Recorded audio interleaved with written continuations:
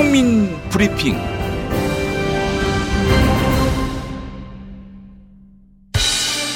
김성회의 촉.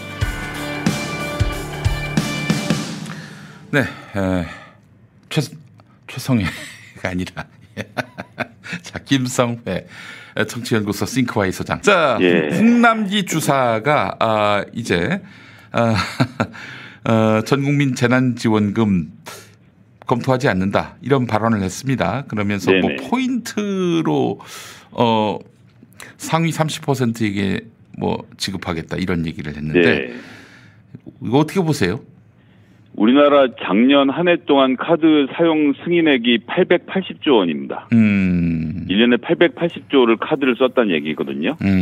그러면 이제 분기는 3개월에 한 번씩 아닙니까? 네네네. 그럼 분기마다 220조씩 쓴 거죠. 예. 그래서 2분기에 쓴 거보다 3분기에 쓴 거랑 비교해서 2분기보다 많이 쓴 것에 대해서 10% 캐시백을 해주겠다.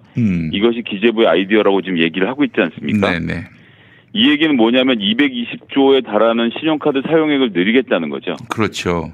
저라도 그 캐시백 10%면 어마어마한 건데 뭐라도 사지 않겠습니까? 네네네. 그러면 그것을 통해서 220조인 카드 사용액이 300조로 올라가면 80조가 더 들어오는 거죠. 그렇죠. 예. 근데 여기에 숨어 있는 포인트가 하나 있습니다. 바로 카드 사용 수수료입니다. 80조를 더 쓰면 뭐 아주 작게 잡아도 1에서 3%인데 1%라고 하면 대략 8천억 원의 추가 매출이 발생하는 겁니다. 네. 카드 회사에게. 네. 그리고 이것을 통해서 소비 진작을 한다고 말을 하지만 카드 포인트가 어디에 쌓입니까? 제 카드에 쌓이거든요. 그렇죠. 그리고 그 포인트는 누가 지급합니까? 국가가 세금으로 카드 회사에 돈을 주는 겁니다. 야, 그럼 카드 회사가 대박 나는 거네요. 카드 회사가 대박 나고 그럼 4분기가 되면 어떻게 됩니까? 저한테 제가 100만 원 쓰던 것을 200만 원 써서 20만 원 저한테 포인트가 쌓였다고 가정해 보죠. 네네네. 그러면 4분기에도 전 카드를 쓸 거 아닙니까? 예. 그럼 그 20만 원 있는 포인트를 뭐 하겠습니까? 쓰죠. 네. 그러면 제 현금을 안 쓰는 게 되는 겁니다. 즉 4분기에 쓸 돈을 3분기로 땡겨올 뿐 캐시백이라는 것은 결국 카드 회사를 배를 불리는 것밖에 안 됩니다. 그러니까 즉 3분기에 카드 사용량을 늘려서 거기서 수수료를 더 벌고 네네. 그리고 캐시백 부분에 대해서는 국가가 기재부에서 세금으로 따박따박 형찰로 주니 자기가 돈을 쟁여놓고 그리고 경기 부양을 기대한다고 하지만 4분기가 되면 나는 그 받은 캐시백을 현금 대신 쓸 거니까 예, 결국 내 돈을 더 쓰게 되는 것은 하나도 아닌 게 되는 거죠. 아, 그래요. 최백은 교수님이 또 쓰신 글도 이렇습니다. 소득 상위층이 사용할 수 있는 카드 포인트는 지역사회의 소상공인보다는 백화점이나 대형마트 등에서 사용할 가능성이 높은 반면 지역 화폐로 주면은 지역 소상공인의 매출 증대로 이어진다. 따라서 카드 포인트로 지급한다는 것은 결국 형편 좋은 상공인들, 뭐 기업, 대기업, 재벌에게 결국에는 이득을 주는 그런 조치라고 봐야 되겠어요. 예. 뭐 그런 포인트도 있지만 제가 말씀드렸던 대로 이 카드 회사들의 매출을 늘려주고 이들의 수수료 그렇죠. 장사를 잘하게 만들어준다는 점에서 네. 예, 근데 이 기재부 관료들이 은퇴를 하면 어디로 갑니까? 퇴직하면?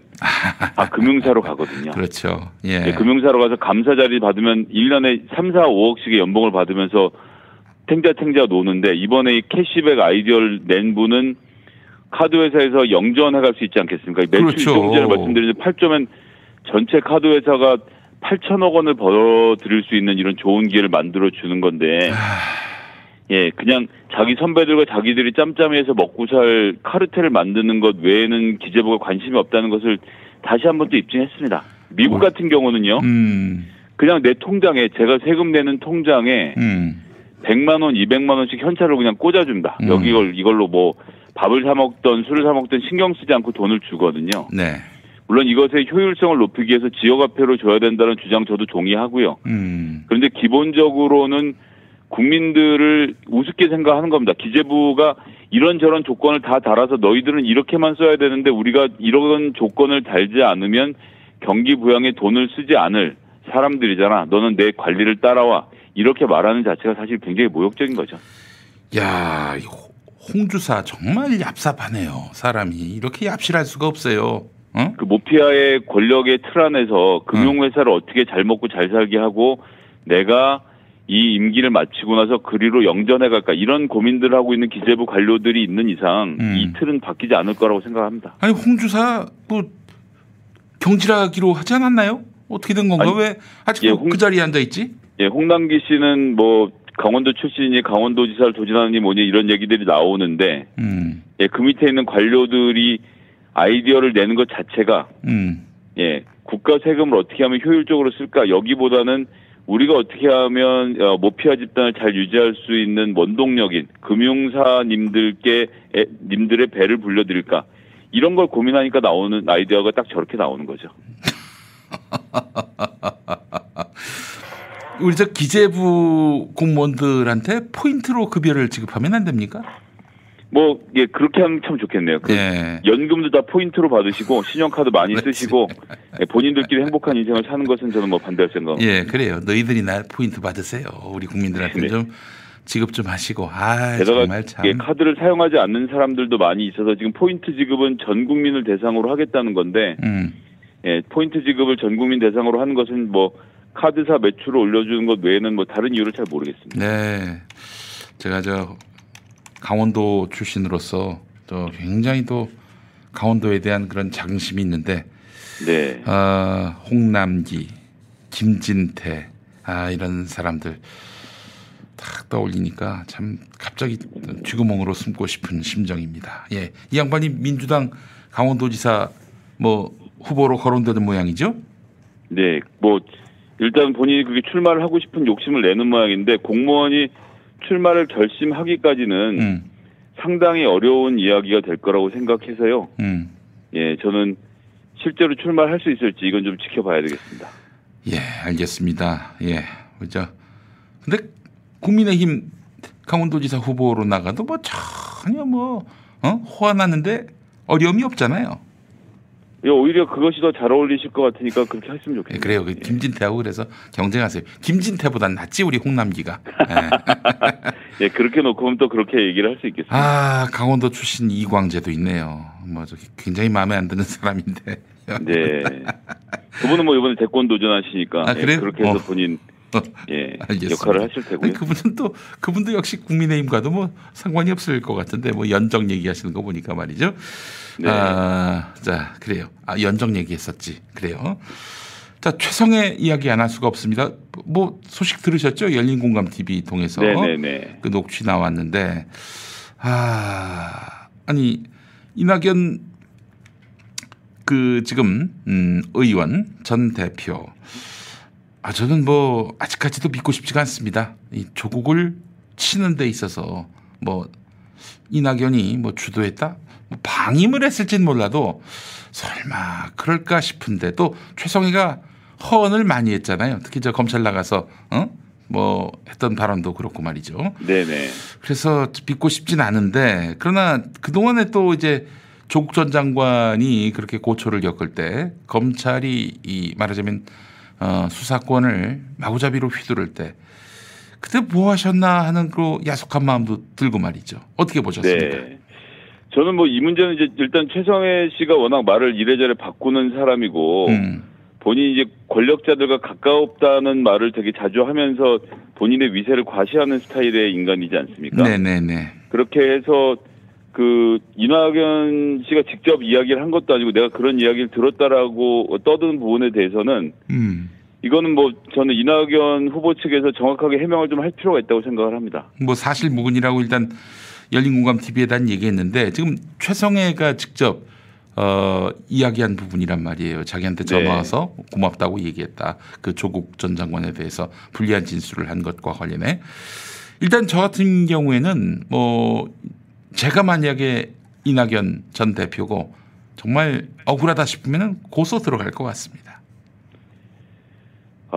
뭐 그럴 수 있겠죠. 근데 이게 고소가 들어가서 확인이 될 성질의 문제인지에 대해서는 잘 모르겠네요. 아니 뭐 법은요 도리어 이 사람이 이런 말을 했다는 증거가 없다.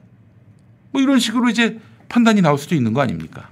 뭐 그게 뭐 그럴 수도 있겠지만요. 네. 예. 근데 지금 뭐 그냥 뭐 뭉친다든지 뭐 예를 들어서 그냥 값싼 멘트로 사실무근이다 이러고 넘어갈 일은 아닌 것 같아요. 왜냐하면 아니 이런 분을 조국 치는데 기여한 분이 그 민주당 대통령 후보가 될 수는 없는 거 아니겠습니까? 이와 관련해서 자신의 어떤 그런 결백을 드러내는 게 당원들에 대한 도리라고 생각을 합니다.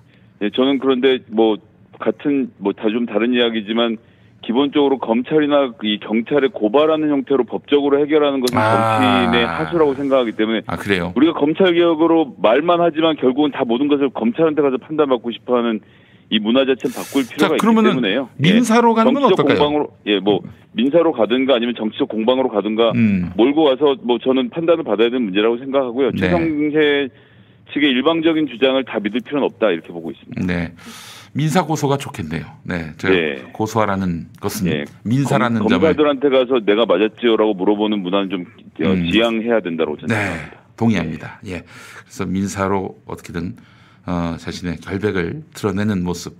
일단 고소로서도 충분히 그 입장을 분명히 한다면은 최성해의 주장에 또 신빙성이 많이 떨어지겠죠. 네. 이낙연 전 대표의 행보를 주목해 보도록 하겠습니다. 자, 오늘 사실 좀 주안점을 두고 이야기할 사안인데 경선 연기 불가. 경선 연기 불가가 곧 원칙대로 당원대로 하자 이런 주장인데 결론을 못 냈어요. 저는 참 이상한 게 왜 이걸 결론을 못 낼까요? 민주공당에서 원칙에 관한 부분을. 예, 이거는 되게 간단한 이야기인데요. 네네. 지금 크게는 어쨌거나 이재명 지사가 반대 입장을 펴고 있는 거 아닙니까? 네네. 그런데 어쨌거나 당대표에게 여러 가지 권한이 있고 당대표가 미뤄야 한다고 생각했으면 이재명 지사를 개인적으로 공당의 입장으로 만나는 거죠. 만나서 비공개로 만나야겠죠. 만나서 이러저러해서 연기하겠다, 양해해달라고 설득을 하는 과정이 있었어야죠.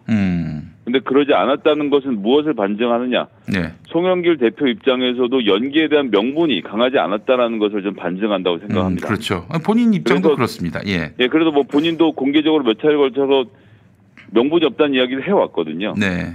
여기에 대해서 이제 의원들이 반발하고 있는 모양새인데 이게 민주당이라는 정당이 말입니다. 네. 지금 국민들이 헷갈리실 수 있는데 원내 정당으로서 원내에서 하는 활동은 국회의원들이 하는 게 맞습니다. 그렇지만 이 의원총회라는 것은 당내에서 법안을 만들 건지 말 건지, 그렇지. 민주당이 국민의힘과 협의를 어떻게 할 건지에 대해서 논의할 때 의원총회가 유효한 수단이라고 보는데요. 네. 예, 그런데 당의 진로를 결정하는데 국회의원들이 뭐라고 나서서 자기들끼리 정해서 연기할 수 있으면 연기할 수 있다, 없으면 없다 이런 거를 정하려고 합니까? 그 권한 밖이에요, 사실. 예, 그래서 의원들이 이런 식으로 연판장 돌리고 연기를 하자마자 말을 해서 싸움을 내는 자체가 벌써 이게 꼴이 우스워졌고 연기를 하든 안 하든 국민들은 이미 짜증이 나기 시작한 거 아닙니까? 그렇죠. 예. 예, 가뜩이나 재미없을 거라고 걱정들 하고 있는 민주당 경선 시작하기도 전에 이렇게 초를 치는 것은 그래서 이게 송 대표의 리더십에도 문제가 있는 것이고 민주당 의원들의 태도에도 좀 문제가 있었다라고 보고요. 현실적으로 연기가 가능하겠냐? 이재명 지사가 안 온다라고 말하는 이상을 할 수가 없는 상황이라는 것이 명백하다고 하면 글쎄 말이에요. 그리고 이 180일 전 규칙을 어제 정했습니까? 작년에 정했고요. 그 이전에도 그럼요. 있었던 원칙입니다. 예, 그거 누구나 다 알고 있었던 원칙이 이렇게 된 것인 이상은 다른 후보들이 준비를 일찍 했었어야죠. 하지만 그렇죠. 이제부터 주어진 경선 기간에 대신 지금보다는 훨씬 치열하게 검증을 해야 하는 것에 대해서 저는 매우 동의를 하고요. 그러니까 후보들끼리 나와서 대강 1대1 토론하고 너는 이러네 나는 이러네 이런 정도에 그치지 말고 누가 봐도 정말 살벌하구나라는 생각이 들 정도의 검증과 여러 가지 절차들을 거쳐서 유권자들이 재밌네. 세상 재밌는 게 싸움 구경 아닙니까 원래? 그렇죠. 예, 후보들이 난처해하면서 쩔쩔매는 모습이 많이 나와서 모든 후보들을 아주 치열하게 검증할 수 있는 무대를 만들어서 콘텐츠로 승부를 볼 생각을 해야지. 한 달 더 시간을 준다고 뭐가 달라지겠는가? 예를 하나 들어보면요. 지금 후보 중에서 정말 치고 올라오고 싶은 분이 있으면 문재인 정부의 부동산 정책은 잘못됐고 나는 이러이러한 대책을 갖고 있고 이러이러한 대책으로는 서울 시내 집값을 앞으로 5년 동안 10% 떨어뜨릴 수 있다라고 주장을 하고 누가 봐도 그 주장을 딱 듣는 순간 공감이 확 되는 주장을 하면 예, 지지율 10% 20% 순식간에 치고 올라갈 수 있습니다. 그렇죠. 예. 예, 민주당이 지금 180석의 거대 정당이고 여당이지 않습니까? 네네. 부동산 정책의 획기적인 전환을 가져오겠다는 주장 포함해서 뭐 그것이 백신 문제가 됐든 경제 문제가 됐든 뭐 검찰 개혁이 됐든 언론 개혁이 됐든 누가 봐도 국민들의 이목을 확 끌 수 있는 주장을 하면 그것으로 인지도를 올리는 거지. 이 지루한 싸움을 한 달, 두 달 더 한다고 해서 상황이 달라질 거라고 생각하는 거는 저는 아니라고 봐요. 정세균 후보가 등장하면서 3년 동안 대기업의 뭐 임금을 동결하겠다. 다소 좀 생뚱맞은 주장을 했는데요. 어쨌든 이런 종류의 주장을 하고 그게 국민들로부터 확 불이 붙는 의견이 나오면 그렇게 해서 충분히 인지도를 올릴 수 있는 거죠. 그런 일을 하지 않고 두 달을 더 달라고 하는 것은 글쎄요. 저는 의미가 없다고 생각하고요. 경선의 일정을 조정하기보다는 내용상 얼마나 치열하게 다툴 수 있는가를 좀 더 민주당이 고민해야 될 때가 아닌가라는 말씀입니다. 네, 지금 대부분 다 한 자릿수 지지율인데 이런 상황에서 윤석열을 이기려면요. 결국 바람에 의존할 수밖에 없는데 바람은 금방 만들 수 있습니다. 바람이 오랫동안 만들어질 수 있는 게 아니에요. 단박에 흐름을 타는 건데요. 사실 이재명을 짧은 기간 안에 엎어야 바람이 생기는 거 아니겠어요? 두 달 보름이면 충분합니다. 두 달 보름 안에 바람을 일으키시면 됩니다. 두 달 더 달라? 아이고 무슨 소리. 아니 우리 이낙연 형님은 9월 경선 일정에 맞춰서 3월 초에 그만둔 거 아닙니까? 그렇잖아요. 그렇습니다. 그때부터 이미 충분히 준비를 하고 있었고요. 이재명 지사를 꼼짝 못하게 하고 싶으면 기본소득이 완전히 허구다라고 주장을 하면 됩니다. 누군가 나와서 그러고 누가 봐도 이재명 지사가 거짓말이구나 생각이 들게 만들면 이재명 지사의 지지율이 떨어지고 그 사람 지지율이 올라가겠죠. 그 두 달의 시간에 무슨 소용이 있습니까? 컨텐츠로 승부를 해야 되는데 무슨 랩을 하고 옷을 바꿔 입는다고 해서 20대의 마음이 돌아서지 않습니다. 20대를 위해서 무엇을 할 것인지 자기의 주장을 좀 선명하게 해줘야 되는데 지금 뭐 이준석 후보의 등장을 뭐 젊은 세대 등장이라고 이야기하는데 제가 보기에는요. 짧은 시간에는 이준석은 반대를 감안하고 본인이 할 얘기를 한 것이고요. 민주당에 지금 나오는 대선 주자들은 모든 국민을 위해서 정치하겠다라는 거짓말 하지 마시고 내가 어떤 국민들을 위해서 정치하겠다라는 입장을 정확히 밝혀주십시오. 자, 80세 조 바이든 대통령도 1% 상위 부자들에게 엄청난 보유세와 소득세를 때려서 세금을 더 걷겠다고 주장하지 않습니까? 네. 이런 종류의 모든 국민들을 종부세도 깎아주지만 서민들도 잘 살게 해주겠다라는 식의 말을 하지 마시고 나는 이 사람들을 위한 정치를 하겠다는 입장을 정확히 밝히는 것. 그것이 지지율을 올리는 비결이지 두 달이 당신들의 지지율을 올려줄 거라고는 저는 생각하지 않습니다. 네, 알겠습니다. 너무 추해요. 그리고 계속 이 경선 연기론 갖고 공방 벌이면은 자기들뿐만 아니라 당도 지금 타격을 입게 돼 있단 말이에요. 그걸 좀 감안해야지 이거 되지도 않을 것도 어제 여론조사 나왔잖아요. 24%밖에 지지를 받지 못하는데 무슨 수로 밀어붙이려고. 그리고 결국에는 이런 식으로 계속 압박하면은 이재명 지사가 그러면 전당원 투표를 한번 해보자. 이렇게 그 아이디어를 제시할지 모르겠어요. 그래서 만약에 거기서 붙게 된다면 이길 수 있을 것 같아요? 못 이깁니다. 못 이기면은 경선 연기론 주장해가지고 경선을 차일피일 밀어서 결국 아무런 그 소득도 없게 만든 그런 사람들은 결국에는 책임을 져야 되는 거 아니겠어요? 맞습니다. 그 미련한 짓을 왜 이렇게 하는지 모르겠습니다. 예. 어쨌든 25일에 구체적인 일정이 나오면 저는 뭐 연기하지 않는 수준에서 확정이 될 거라고 생각하고요. 다시 한번 강조해 말씀드리지만 민주당 경선 흥행의 유일한 방법은 얼마나 이 후보 간의 검증을 격렬하게 하게 만들 것인지 여기에 대해서 당의 깊은 고민이 있어야 될 것입니다. 네, 그게 어려우니까 그거 할 능력이 없으니까 그냥 경선 연기로 밀어붙이는 것은 아닌지 하는 생각도 들고요. 네. 예, 알겠습니다. 자, 윤석열 X파일 이게 또 정치권에 그 논란이 되고 있는데 윤석열이 이제 국면 전환을 시도하기 위해서 어제 발언을 했습니다. 여권이 개입했다면 이건 불법 사찰 아니냐 이런 얘기를 했는데 어떻게 보셨어요? 그건 김용민 씨가 사람을 폭행했으면 폭행죄 아니냐라고 저는 얘기하겠습니다. 예. 폭행을 안 했잖아요. 예, 그렇죠. 그 폭행죄가 아니죠. 예. 송영길이 안 만들었으면 불법 사찰이 아니죠. 그렇죠. 그리고 우리가 이 과정에 팩트 체크를 해야 되는데요. 예, 예. 애시당초 엑스파일의 최초 등장은 5월 24일 주간조선의 국민의힘 출신 의원인 신지호 전 의원이 기고를 하면서였습니다. 내가 야당 국민의힘 소속 의원실에서 엑스파일을 봤다는 취지의 기고를 해서 엑스파일 논란이 불거진 것이었고요. 25일 그 다음 날인 25일 송영길 대표가 민주당 당사 앞에서 있었던 개국본의 언론개혁 검찰개혁을 하라는 집회에 송영길 대표가 직접 출석을 해서 무대에 서서 검찰개혁을 어떻게 할 거냐는 사회자의 질문에 대답을 하는 과정에서 네. 검찰개혁, 언론개혁은 김용민 의원이 미디어특위 만들어 잘 준비하고 있고 네. 검찰개혁은이라고 얘기하면서 윤우진 등 파일을 차곡차곡 모으고 있다. 윤석열 관련돼서 이렇게 얘기를 했거든요. 네네네. 검찰개혁을 하기 위해서 윤석열이 내부에서 검찰개혁을 방해하려고 혹은 이제 윤우진 건은 자기의 측근인 윤대준의 형인 윤우진 세무청장에 대한 그 수사를 봐주기 수사를 한 거냐는 의혹이 있는 거 아닙니까? 변호사를 소개시켜주고 이랬던. 네. 그래서 그런 내용들에 대해서 모아서 검찰개혁을 잘하려고 준비하고 있다라는 취지로 송영길 의원이 얘기했고 네. 거기는 X라는 단어가 등장하지 않았거든요. 그리고 나서 5월 30일에 경향신문의 정용인 기자가 취재한 결과를 경향신문에 보도했는데 그 보도 내용에 뭐라고 나오냐 하면 네. 그 보도 내용에 황교안 측에서 네. 예, 공안통과 특수통의 싸움에서 윤석열의 등장으로 특수통이 공안통을 다 내치고 검찰의 주요 보직을 다 잡은 것에 대해서 반격하는 의미로 황교안 측의 공안검사들이 엑스파일을 준비하고 있다는 이야기를 국민의힘 측 관계자로부터 듣고 이걸 기사화를 합니다. 제가 그렇지 않아도 황교안 전 대표가 나올 때 그거 물어보려고 했어요.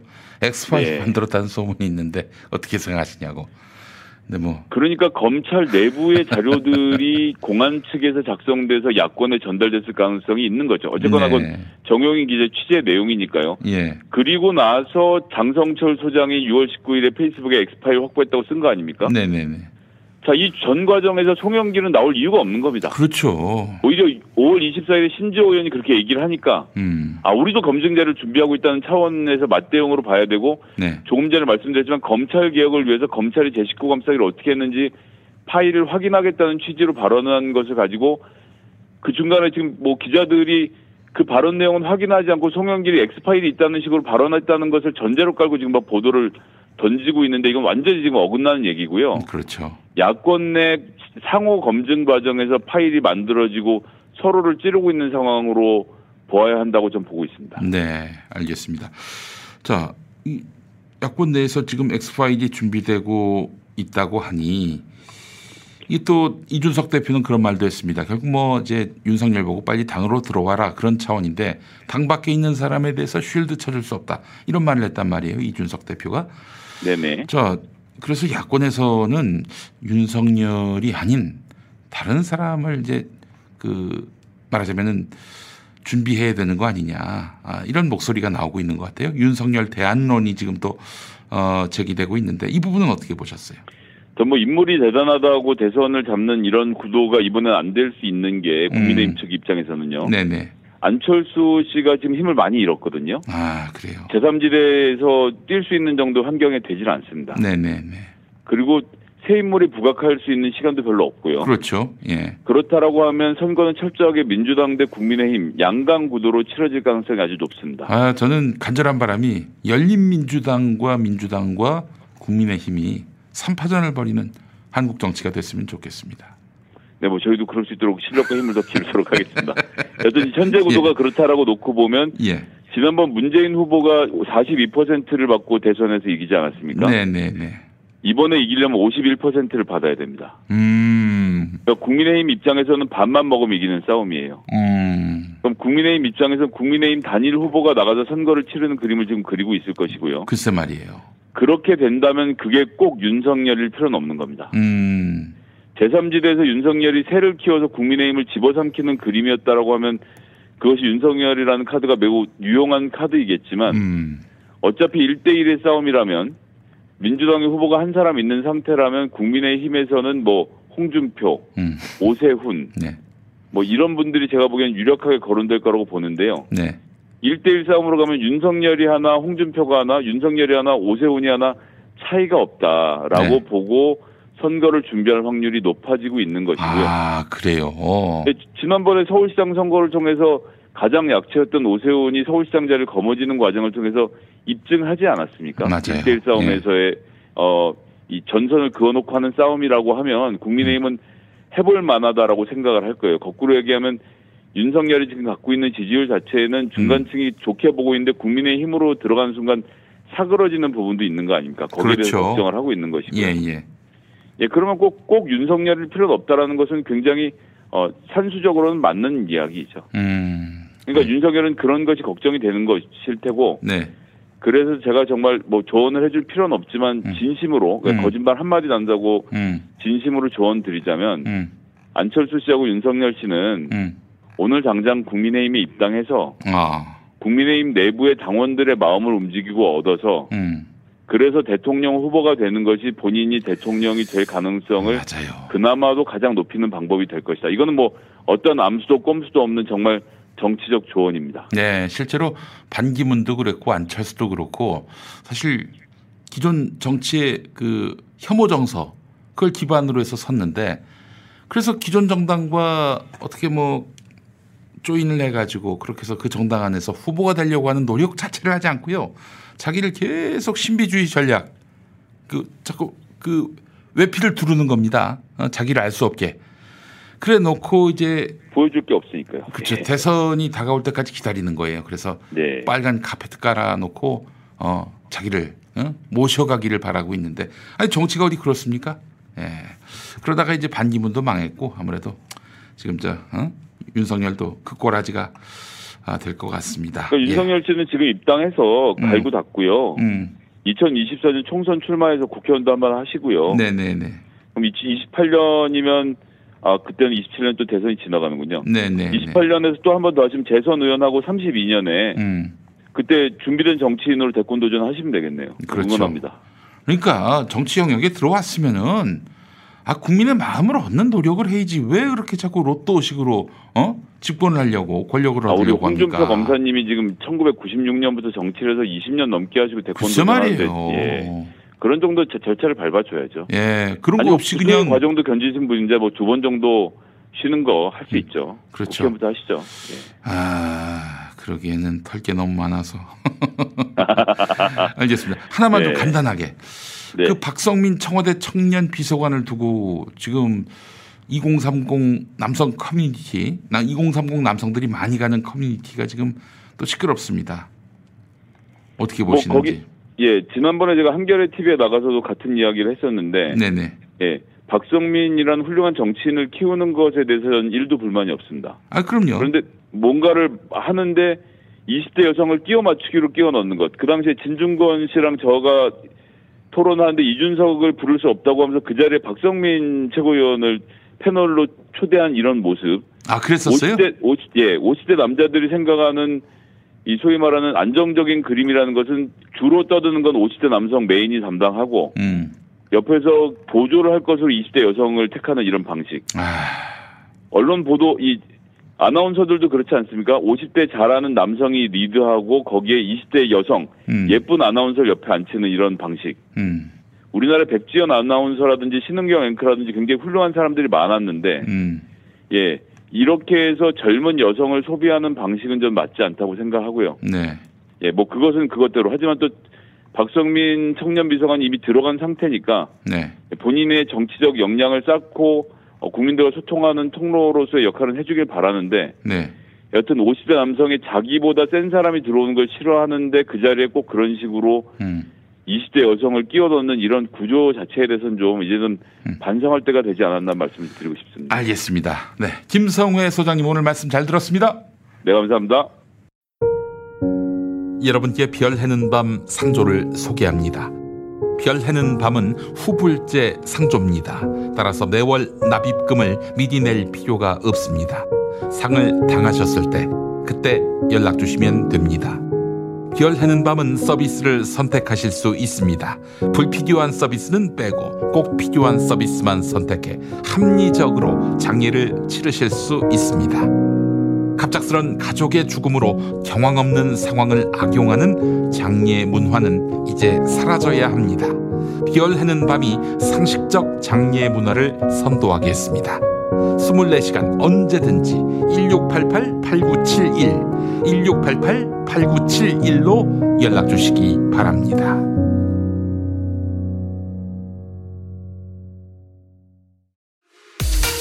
박지희 씨, 코업이 블랙마카로 업그레이드 했다는데? 맞아요. 가격은 그대로인데 더 귀한 블랙마카로 업그레이드 했대요. 역시 코업이야. 지금보다 더 활기찬 아침을 느낄 수 있겠네. 하루도 빠뜨리면 안 되겠어. 매일 잊지 않고 챙겨 먹기 위해 편리한 정기 배송을 이용해보세요. 2+2 혜택도 있어요. 코업 블랙마카로 파워업. 블랙마카와 멀티비타민을 한 번에, 거기에 아연, 비오틴, 아르기닌까지. 정기 배송 2+2 이벤트는 계속됩니다. 검색창에 코어업 검색하세요.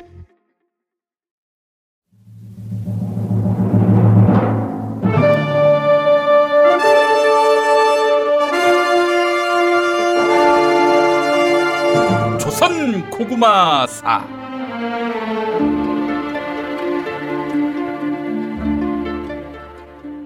조선 달종임금 즉위 4년 한강 도성안에 구수괴담이라는 괴문서가 도는 등 전국이 어수선한 가운데 어전에는 대소신료들이 모여들고 위정 주호대감, 혹시 구수괴담이라는 괴문서 보셨습니까? 뭐? 구수괴담? 윤고수에 관한 추문인 모양이군. 그게 벌써 돌고 있나? 벌써라니. 그렇습니다. 서인의 힘에서 심부름하는 장씨성을 가진 몸종이 이 괴담을 읽고 윤구수 대감은 끝났다, 도저히 쉴드가 불가능하다 이러면서 고개를 절레절레 흔들었다고 합니다. 그래? 그거 참 빨리 도는구만. 대감님, 뭐라고요? 빨리 돌다니요. 혹시 대감님과 이 괴문서 연관돼 있습니까? 뭐? 이 새끼 봐라. 그런 개소리를 짓거리는 당신은 누구십니까? 나는 자기 주상, 그 이름은 양념입니다. 그렇게 당대표의 나이만 젊으면 뭐합니까? 남을 음해하는 낡은 정치가 옛날 거 그대로인데요. 이거 봐라. 그러는 너는 낡은 정치하는 서인의 힘하고 왜 합당하려고 하는데? 서인의 힘이 개혁하겠다고 하면 손잡을 수 있지요. 그 진정성은 우리 요구대로 당명을 변경할 때 확인될 겁니다. 야, 그건 내가 지은 이름이야. 서인의 힘. 그걸 왜 바꿔? 뭘로 바꾸려고? 서인의 힘. 그 이름이 뭡니까? 서인의 힘에서 힘이라는 말 자체가 권위적이고 폭력적으로 보입니다. 그래서 서인의 힘, 이거 바꿔야 합니다. 이 새끼 봐라. 야, 뭘로 바꾸게? 저희도 당 이름 서인의 당 고집하지 않겠습니다. 이제 대선은 중도층을 얼마나 확보하느냐, 여기에 달렸습니다. 그래서 제가 주창해온 극중주의 노선에 맞춰야 합니다. 극중주의. 그래서 서인의 힘도 서인의 당도 아닌, 상도 하도 아닌, 좌도 우도 아닌 한가운데 있다, 이런 뜻으로. 그 가운데에 있는 거? 그러면은 서인의 야, 아무리 그래도 그렇지. 당 이름이 조시면 어떡하니? 서인의 대감님, 거기에 조시 왜 들어갑니까? 그러면은 서인의 10. 근데 말이야, 그거는 윤춘장 그 새끼를 너무 염두에 두고 만든 말 아니야? 서인의 10. 응? 걔가 그 인생 숫자가 10 아니니? 대감님, 말도 안 되는 소리 그만하시고요. 해야 한다면 서인의 중, 가운데 중, 중립 중 해서 서인의 중, 서인의 중으로 가야지요. 에이, 미친 새끼. 야, 얘 불교 정당이냐?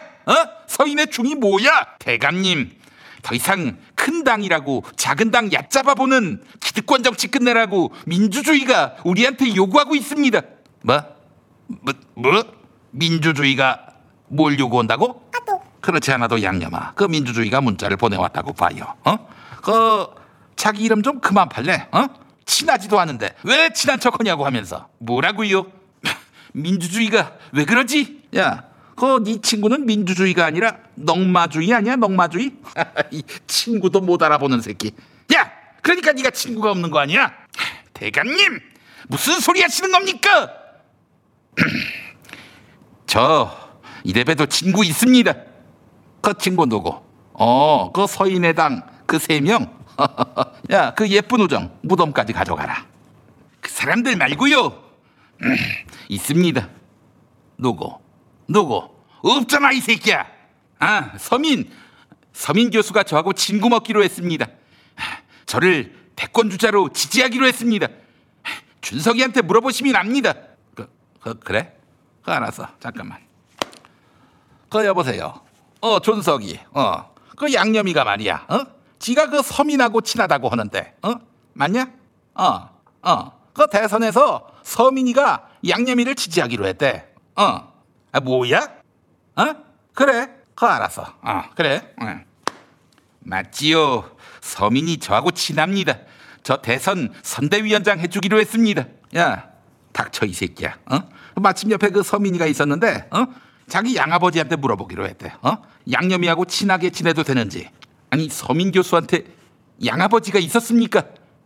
누구지? 야, 여태 몰랐니? 그 양아버지가 유은고수 아니야. 서민이가 유은고수를 아버지로 모시기로 했어. 그런 의미에서 봤을 적에 그 서민이의 양엄마는 줄리네, 줄리. 서민 나이가 1967년생, 줄리 나이가 1972년생. 그러니까 양어머니가 5년 뒤에 태어나셨네. 어머니가 5년 뒤에 태어나셨어. 여기 들어오시면 안 되는데. 비켜 이 새끼야. 아니, 넌 육박이 아니야. 고물차 반가워. 야, 너 요즘도 쓰냐? 뭐라고? 야, 내가 쓰든 말든 왜 만날 때마다 물어봐? 야, 왜 소리를 지르고 지랄이야? 차가 가다가 쓰냐고 이 새끼야. 이 새끼 지금 자기 씨 쓴다 안 쓴다 그 뜻으로 받아들였구만. 이 늑다리변태 미친 개아저씨. 야, 육박이 닥쳐. 아니, 왜 때려? 지금 나보고 치라고 했잖아. 닥쳐. 달가 쳐라. 나 쳐다오. 그런 거 아니었어? 아니, 육박군님 여기 왜 오셨습니까? 또 똥 누러 오셨습니까? 생각해보니까 집이 있으셨네요. 내곡동에. 야, 내가 거기 가려고 안 했겠니? 근데 공매 입찰에 붙여졌더라. 야, 난 그러면은 그 석방 되면은 난 어디로 가니? 집이 없잖니. 거 육박이 석방 날짜까지 20년이나 남았는데 뭘 벌써 풀려날 걱정을 해? 그때까지 살아있다가 나오면은 그 친박들이 뭐라도 하나 마련해주지 않겠어? 참 그때까지 친박들이 살아있어야 한다는 전제가 있구만. 그 어떻게 다 할배 할매들 뿐인데. 야, 고물차, 내가 그때 되면 너 성묘하러 갈게. 성묘. 근데 너 한강물에 뿌려지겠구나, 그 유골이. 무슨 소리 하는 거야? 내가 왜 한강물에 뿌려져? 너 물 좋아하잖아, 물. 뇌물. 닥치지 못해? 야, 육박이 왜 때려? 이거 내가 또 닥치라고 했구나. 닥치라고. 아니, 그렇다고 탈옥을 해서 다른 것도 아니고 법도의 상징, 조정의 중심 대궐로 들어오십니까? 아니, 대궐이 그렇게 우스우십니까? 우스워. 응? 야, 여기가 어디니? 내가 몇 년 전만 해도 여기서 잠 퍼자고 주사 맞고 드라마 보던 때 아니니, 낫도 먹으면서. 육박이 말장난 그만하라고. 도로 감옥에 들어가. 대궐의 죄수가 드나들어서 노닥거려. 그 조정의 기틀이 흔들리고 있다고 봐요. 조정의 기틀이 흔들려? 기틀이 흔들려서 그랬구나. 속이 너무 답답했어. 자, 그래서 정말 뭡니까? 그런데 지금 뭐 하는 거야? 이거 산소가스, 이산화가스가 아니라 독가스야, 독가스. 똥방구. 주상전환합시오. 아니, 4시 주상전하가 어디 계신가? 저기 홍남근이하고 유은고수가 들어왔는데. 낙엽 대감님, 이 나라의 재정 권력은 저한테 넘어왔습니다. 아니, 홍남근이 네가 뭔데 재정권을 가졌다는 거야? 말이 돼? 아직 감이 안 오시는구만. 이번엔 70%만 재난지원금 나갈 겁니다. 나머지는 뭐 포인트로 받든지 말든지. 뭐야? 이것 봐, 남근이. 양만춘 장군 안시성 사다리 게임에서 져서 편의점에가 족발 사오는 소리를 하고 있어. 정권을 저쪽에 넘겨주려고 작정했어? 네가 자영업자의 분노를 알아? 자영업자의 분노를 아시는 분이 작년 8월엔 왜 선별 지급하자고 하셨을까? 작년 8월에는 경선 연기 안 하고 6개월 전에 하자 이렇게 결정하셨지. 그때 지금은 경선 연기하자 이러시는 중이고 말 뒤집는 데는 선수셔 우리 낙엽 대감님. 안 되겠어. 이 오만방자한 홍남건이 너한테 곤장을 내리칠 거야. 곤장? 아이고, 곤장 때리시면 졸라 땡큐입니다. 잘린 즉시 저는 소신발언으로 매질을 당한 양심적인 신료, 충성스러운 신료 인증 들어갑니다. 그리고 쿠팡 배달차에 실려서 대선 주자로 서인의 힘 앞으로 총알 배송. 이 홍남근이 이 씨발 새끼. 너 지금 말 다 했어. 우리가 홍어젖으로 보여. 홍어젖. 혹시 그 홍어젖이 발기 상태입니까? 발기 상태인 것 같은데 흥분하신 것 같아서. 홍남근 너 이 새끼. 내가 참을인자 10번, 참을인자 10번, 참을인자 10번. 내가 한마디만 하겠어. 홍남근이 대머리 깎아라. 그 낙엽이 또 남근이 싸우려면 나가서 싸워. 왜 여기서 지랄이야? 그 여봐 연고소. 너 이 새끼 그 구수 괴담이도니까 괴문서 운운하더니 불법 사찰을 운운하더라. 아니 그럼 불법 사찰이 아닙니까? 내가 언제 나 뒷조사하라고 했어요? 근데 말이야. 그래? 그 말 잘했다 이 새끼야. 너 판사들 뒷조사한 건 뭐야? 너 판사들 뒷조사요? 아니 그 판사들은 수사하지 말라는 법이 있습니까? 그렇지. 맞아. 근데 말이야. 죄 있어 보이는 사람을 수사해야지. 그 민감한 사건, 니들이 기획수사한 사건, 그 사건의 판사들만 조사했잖아 이 새끼야. 그게 뒷조사지 이 씨부랄놈아. 나 참. 아니 지금 나하고 싸우자는 겁니까? 대감님. 아니 뒷조사당한 판사들이 가만히 있는데 왜 영감님이 지랄입니까? 야, 그 뒷조사당한 검사들이 너희 정치검사들이 두려우니까 가만히 있는 거 아니야? 그리고 재판 족족 조사당한 판사들이 검사들 너희 정치검사들이 좋아할 만한 판결만 내고 야 요원고소 넌 새끼야 네 말을 네 말로 반박할 수 있어 알아? 반박이요? 전 친박입니다. 아니 육박구님 어떤 친박이 새끼야 나를 구속시켜? 나 참 정말 파면될 때까지 내버려두니까 아직도 정신을 못 차리시네 우리 육박구님. 그냥 저 탄핵소추 당할 때 구속시켜버릴 걸 그랬어. 아니 형조판서 내가 지금 똑바로 들었어. 탄핵소추라고 했지. 소추가 여기서 왜 나와? 나 참. 아니 양념대군 내가 언제 소추라고 했습니까? 탄핵소추라고 했지. 그게 그거 아니야. 소추를 왜 언급해? 그딴 식으로 소추남들의 고통을 비웃는 건 염통을 비틀듯 X를 비트는 게 아니 네시 네가 지금 날 때린 거야? 제 아픈 구석을 건드시니까 아이 X를 비틀다니. 내가 비틀 곳이 어디 있다고. 진짜 그러니 울분을 참지 못하고. 이것 봐라. 네가 감히 내쉬면서 대군을 때려. 이 개 X같은 새끼가. 아이씨 내가 개 X만한 X도 없는데 자꾸 아픈 구석을 그만 좀 하시라니까. 아이고 주상전환합시오.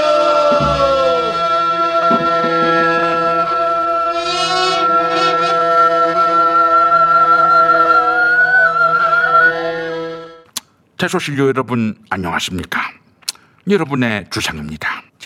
저는 구수 괴담 즉 윤구수 대감의 X파일을 보지 않았지만 그 비슷한 자료 하나하나 축적하고 있다는 더불어동인당 송영길 대감이 책임져야 합니다.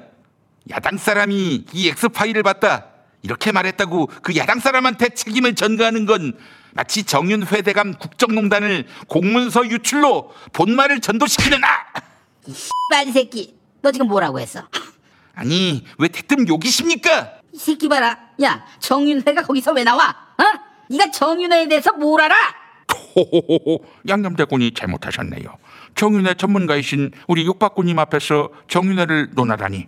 자 정윤회를 잘 모르고 떠드셨으니까 고구마 드세요. 고구마. 형조판서입니다. 아니 저에 대한 괴문서 그 주상께서 만드셨습니까? 아니 그거를 만들어서 뭐합니까? 이 포털 사이트 가서 윤구소대감 이름만 검색해도 그게 다 X파일인데. 야 춘장아, 그러니까 너를 보호해 줄 테니까 빨리 서인의 힘에 입당하라고 손짓하는 걔네들 소행일 수도 있어. 아니 그러면은 준석이가 나를 그 서인의 힘으로 끌어들이기 위해서 이 X파일을 만들었다? 아니 이거 봐요 초대감님, 그게 사실입니까? 거이 새끼 도대체 무슨 죄를 지었길래 이렇게 바들바들 떨지? 야 그거 지금 나온 건 말이야. 네 괴담 즉 X파일을 봤다는 새끼가 야 이 씨발 존나게 독한데 이 한마디 한 게 전부야 이 새끼야. 근데 왜 난리야? 그러면은 누가 만들었지 내 X파일을? 야 내시 너지 이 새끼야? 저기 형판 나으리 좋으시겠습니다.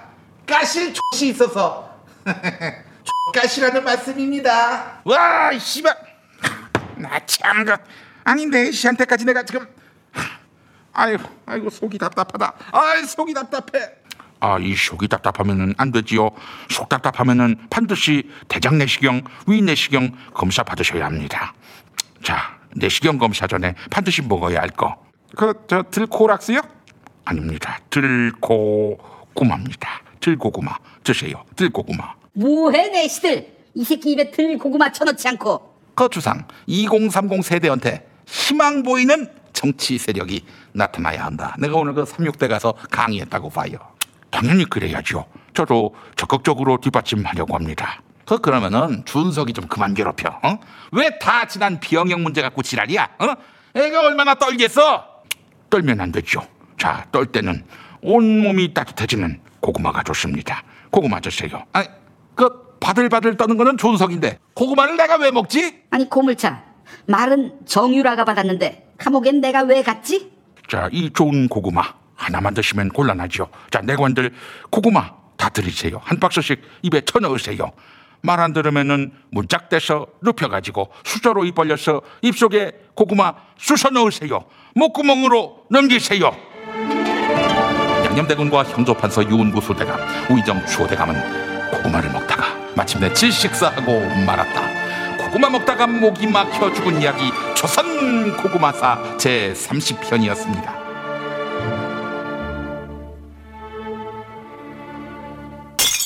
잠깐! 여기서 육박 퀴즈.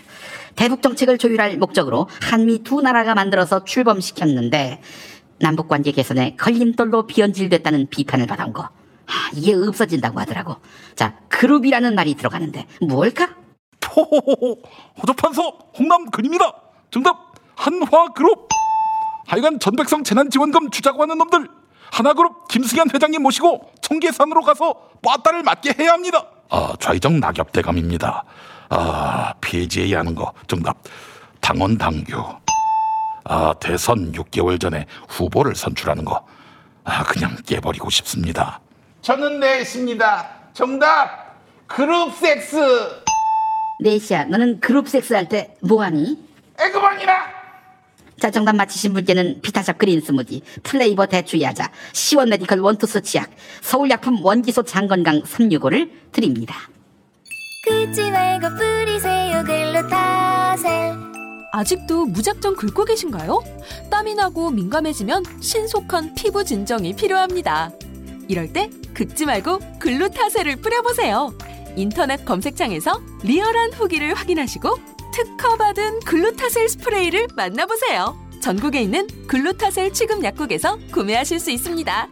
긁지 말고 뿌리세요 글루타셀.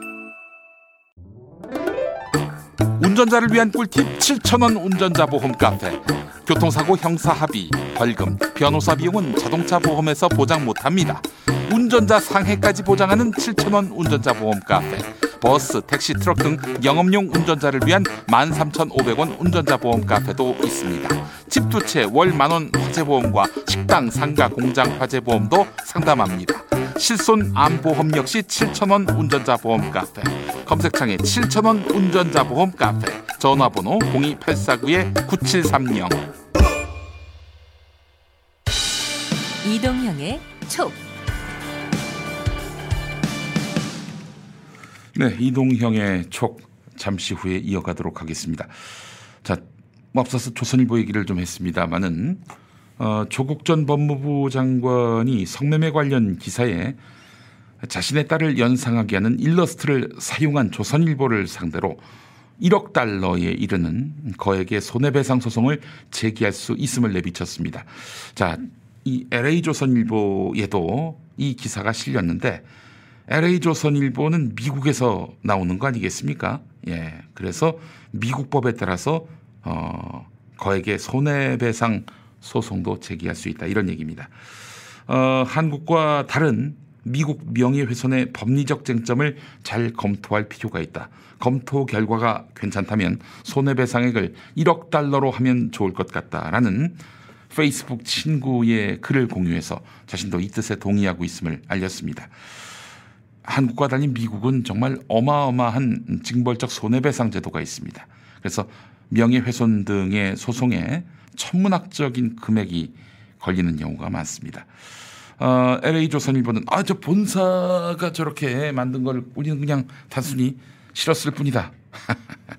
그게 통할 얘기입니까?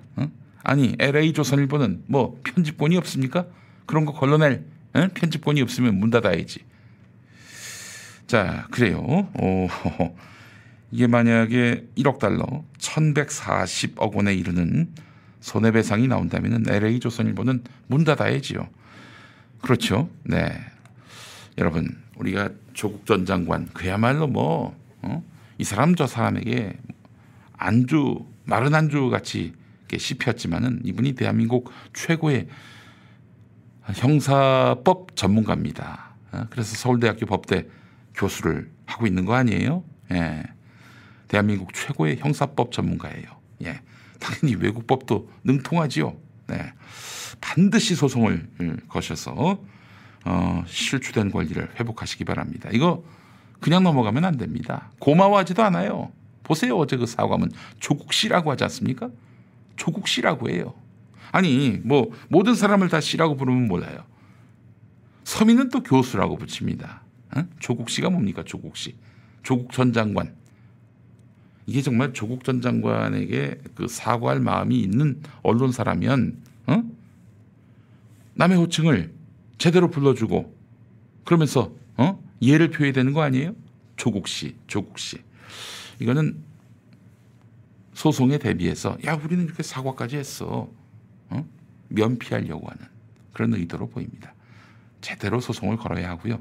우리 국회가 빨리 징벌적 손해배상 제도를 도입해서 이런 일을 다시는 할 수 없도록 해야 할 것입니다. 제가 이제 판단하건대 조선일보가 말이죠. 뭐 모든 언론이 사실 다 그렇습니다. 기자가요 기사를 쓰면은 바로 올립니다. 바로 올려요. 그러니까 뭐 필터링을 거치지 않고 바로 올린다고요. 이거 잘못된 겁니다. 아니 그 개인 블로그도 아니고 말이죠. 왜 본인이 개인이 올려요? 그거 안 되죠. 그렇기 때문에 회사는 이 원칙을 깬 책임도 공동으로 연대해서 져야 할 것입니다. 자, 이동형 소장, 이동형 대표 만나보도록 하겠습니다. 나와 계시죠? 네, 안녕하십니까. 네네. 자, 민주당이 오늘 이제 경선 일정을 확정하기로 했는데, 뭐 경선 연기는 물 건너갔다고 봐야 되지 않겠습니까? 뭐 사실상 어렵죠. 저는 좀 너무 궁금한 게 이 경선 연기가 될 수 있다 이런 기대, 일말의 기대를 갖고 경선 연기론을 그동안 줄기차게 주장해 온 건지 이낙연 등 이런 사람들이 말이죠. 새가시 하는 거죠. 새과시. 우리가 당내에서 이 정도 힘이 있다. 아니 근데 그렇죠. 그 새과시에서 뭐 하게요? 명분은 없는데 명분을 어쨌든 만들었잖아요. 네. 그러니까 정치는 명분으로 하는 건데 네네네. 그 명분이 없으면은 그 없는 명분에 이렇게 많은 사람들이 지지를 한다. 그럼 그게 명분이 되는 거거든. 그렇죠. 예. 그래서 새가시 한 거예요. 하면서 지금 당 대표의 결정, 최고위 결정도 우리는 안 받아들이겠다는 거잖아요. 네네네. 당무위원으로 가자는 거잖아. 당무위원은 자기들한테 좀 우호적인 사람들이 많다라고 판단하는 거예요. 그럼요, 주류니까. 예. 그러니까 정말로 자신들이 명분을 세우고 당헌 당규를 바꾸려면 전당원 투표로 가야지. 근데 전당원 투표 가면 질 것 같거든요. 그렇죠. 예. 그러니까 전당원 투표 안 하고 무조건 당무위원만 고집하는 거예요, 지금. 예. 근데 지난번에 당대표 이야기도 그렇고 최고위원 회의도 5대 3으로 결정났잖아요. 네, 그렇죠. 그것도 안 받아들이겠다는 거잖아요. 아. 그런데 만일 네네. 최고회의 회의에서 네. 경선 연기가 더 많은 걸로 결정났다 칩시다. 5대 3으로. 네네. 그럼 안 받아들였을까요? 받았겠지. 받았겠지. 그래서 명분이 없다는 얘기예요. 이 사람들 하는 말은. 예. 그리고 만일 진짜 필요 없다. 당대표 이야기도 필요 없고 최고회의 결의도 필요 없고 우리는 당무위원을 간다. 그러면은 당 깨지는 거죠. 저는 그렇게 봐요. 아니 분당될 가능성도 있다고 보세요. 어떻습니까? 오늘 결론이 만약에 경선 연기 안 된다. 일정대로 간다. 이렇게 나왔을 경우. 그렇게 해서 그거 우리는 못 받아들인다. 당무위원을 간다고 하면 네.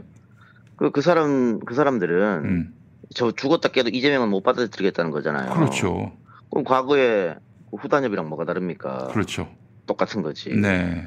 그리고 그거를 지금 뭐 TV조선이나 이준석 대표 같은 경우에도 당이 깨질 것이다 조롱하고 있잖아요. 참. 뭐 그 프레임이 싹 말려 들어가는 거지. 그러면서 네. 당은 4분 5일 되고 그러면 언론에서 쓰기 좋잖아요. 그렇죠. 이게 이제 누가 거지. 옳은지 그런지 그런 거 얘기 안 해요. 언론은. 그럼요. 당이 깨지는 거, 갈라지고, 분탕질 나는 거 이것만 그냥 뭐 연신 보도하겠죠. 뭐 안 봐도 비디오입니다. 아니 그렇게 돼서 뭐 이게 어쨌든 뭐 미봉시켰다고 쳐도 뭐 누가 한 명 후보로 되면은 거기에 뭐 대통령이 강조하는 원팀이 되겠습니까? 불가능하죠. 예. 그래서 오늘 예. 연기가 안 된다고 결정이 나면 네. 연기론자는 따라야 됩니다. 그게 본인들이 국회의원 하면서 네. 정당 정치하면서 지지자들한테 지지받고 국회의원도 되고 그거 책무예요. 만약에 안 받으면은 역풍이 일겠죠? 당연하죠. 근데 역풍이 일 가능성에 대해서도 좀 염두에 둬야 될 텐데 그럴 것 같지는 않아 보여요. 아니요, 지금 그런 거 없어요. 네. 지금 이대로 선거를 하면 이재명이 될 것 같으니까 네. 무조건 반대하는 거예요. 그러니까 이자들은 지금 자기가 대선 후보가 되려고 하기보다는 그냥 이재명 혐오라고 봐야 되겠죠? 뭐 그런 거죠. 그리고 또 똑같은 겁니다. 이제 국민의힘에서도 윤석열 없어도 우리가 이길 수 있다 이런 생각하잖아요. 네네네. 민주당도 어차피 나중에 51대 49 되는 거 아니야? 이재명 없어도 우리는 이길 수 있어라고 판단하는 거예요. 그래요. 알겠습니다. 아, 참 어떻게 이렇게 그 사람들 속까지 다 들여다보세요. 아니 당신이 YTN 사장 해야겠어요. 아무래도. 김용민이가 방송을 무엇하라 아직도 그런 입장입니까? 예, 그런 입장입니다. 안타깝습니다. 아니 네. 김용민은 방송은 잘 알지. 예. 정치에 대해서 모른다. 예. 알겠습니다. 예, 겸허히 받아들이겠습니다. 예. 아니 게다가 중요한 거는 네네. 이게 지금 만일 경선을 연기를 시키면 네네. 세 번째 당원 당규 바꾸는 거잖아요. 아 그러네. 예. 그러니까 책임지지 않는 당, 원칙이 없는 정당 이렇게 되는 것이고 그거를 우리 국민들이 어떻게 바라볼 것이냐. 네네네. 근데 경선을 연기한다고 해서 예. 뭐 이재명한테 이겨가지고 자기들이 후보가 되겠습니까? 어렵잖아요. 네네네. 그러면 일단 시간을 2달 벌었다. 그 사이에 룰 바꾸는 시도를 또 할 겁니다. 룰 바꾸는 시도? 예. 그게 뭐예요? 경선 룰을 바꿔야지. 그래야 경선 이기니까. 룰을 자기들한테 유리하게? 그럼요. 어떤 식으로? 아니 뭐 지금 5대5로 돼 있는 거를 뭐 4대6으로 하니 뭐 3대7로 하니 얼마든지 많아요. 그거는. 그거 뭐가 5대6이 5대5예요? 당원 5, 아. 국민 5잖아요. 예. 뭐 그걸 바꾼다거나. 네. 이제 경선 들어가면 각 캠프에서 대리인들이 와서 경선 룰에 대해서 합의하고 뭐 할 거 아닙니까? 예. 뭐 여론조사 문항 만들고 그런 거 다 자기들 유리하게 또 뒤집어 엎겠죠. 네. 정말 재밌는 사람들이네요. 아니 이게 바로 후단협이 했던 꼬라지인데. 그거예요. 그래서 저는 그 연판장 돌렸다고 하는 사람들 있잖아요. 네네네. 자신 있으면 이름 공개해라. 예. 이름도 공개하네 이것들이. 그럼요. 그러니까 지금 여론조사하면 국민 또 민주당 지지층, 네. 중도층 이 재밌는 거는 중도층에서 경선연기 반대가 더 높아요. 아니 그럼 자기들이 대선에 이기기 위해서 이렇게 한다면 중도층 잡으려고 여러 가지 지금까지 뭐 조국한테 사과하고 조국 문제에 대해서 사과하고 네. 그다음에 뭐 부동산 세제 2% 이거 관철시켰잖아요. 그거 중도층 네. 잡으려 그런 거 아니에요? 예. 근데 중도층에서 경선 연기하면 안 된다고 했는데 이거는 무시하고 그대로 가는 게 말이 안 되잖아요. 앞뒤 논리가 안 맞는 거지. 네. 그래서 이제 중도층까지도 돌아서는 건데 네. 결국 생각이 없어 무조건 어떻게 하면 이길 그 생각만 있기 때문에 네. 룰도 바꿀 시도를 할 것이다 좀 보여집니다. 네. 제가 한번 좀 취재해 보겠습니다. 이 60명이 누군지. 그래서 명단을 좀 깔려고요. 네. 그러니까요. 명단 한번 까야 됩니다. 아니 책임도 안 져 정치인들이. 그러니까 이게 지금 모든 사람들이 다 반대하니까 자기가 명단이 까지는 게 두려운 거지. 네네네. 그래서 이름 밝히지 않는 거잖아요. 예, 그래요. 아니 저도 좀 만일 경선이 연기가 결정된다. 네. 뭐 그러면 저도 명단 오픈하겠습니다. 명단 오픈하고 전 더 나아가서. 네네. 2024년 총선. 네. 낙선 운동 할 겁니다. 아, 그래요. 알겠습니다. 정말 좀 분개할 일입니다, 정말. 왜냐면 이건 해당 행위예요. 그렇죠. 이런 사람은 정치를 하면 안 돼요, 기본적으로. 예. 당의 지지율은 자꾸 빠지고 있죠. 이를 싸우느라고. 네네네. 그리고 지금 이준석 건이라든가 윤석열 파이라든가 민주당에 호재가 있어요. 수술실 CCTV라든가. 예. 이거 계속 지금 수세 받았는데 공세로 역전시킬 카드가 몇 개 있는데 네. 재난지원금이라든가 여기에 집중하지 않고 어떻게든 자기 이득을 위해서 경선 연기하려고 하는 건 이건 해당 행위죠. 네. 게다가 국회의원이라는 것은 맨날 국민한테 봉사하는 자리라고 하지 않습니까? 네. 그러면 사적 이익보다 공적 이득을 더 높게 생각해야 되는데 지금 경선 연기에 공적 이득이 어디 있어요? 공적 맞습니다. 가치가 어디 있습니까? 예.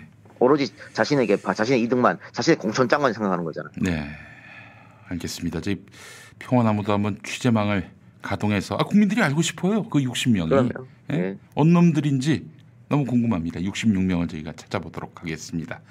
안 되면 뭐 전수조사를 하더라도 170명 다 전화해가지고 당신 그 경선 연기 지지하느냐, 지지하지 않았느냐.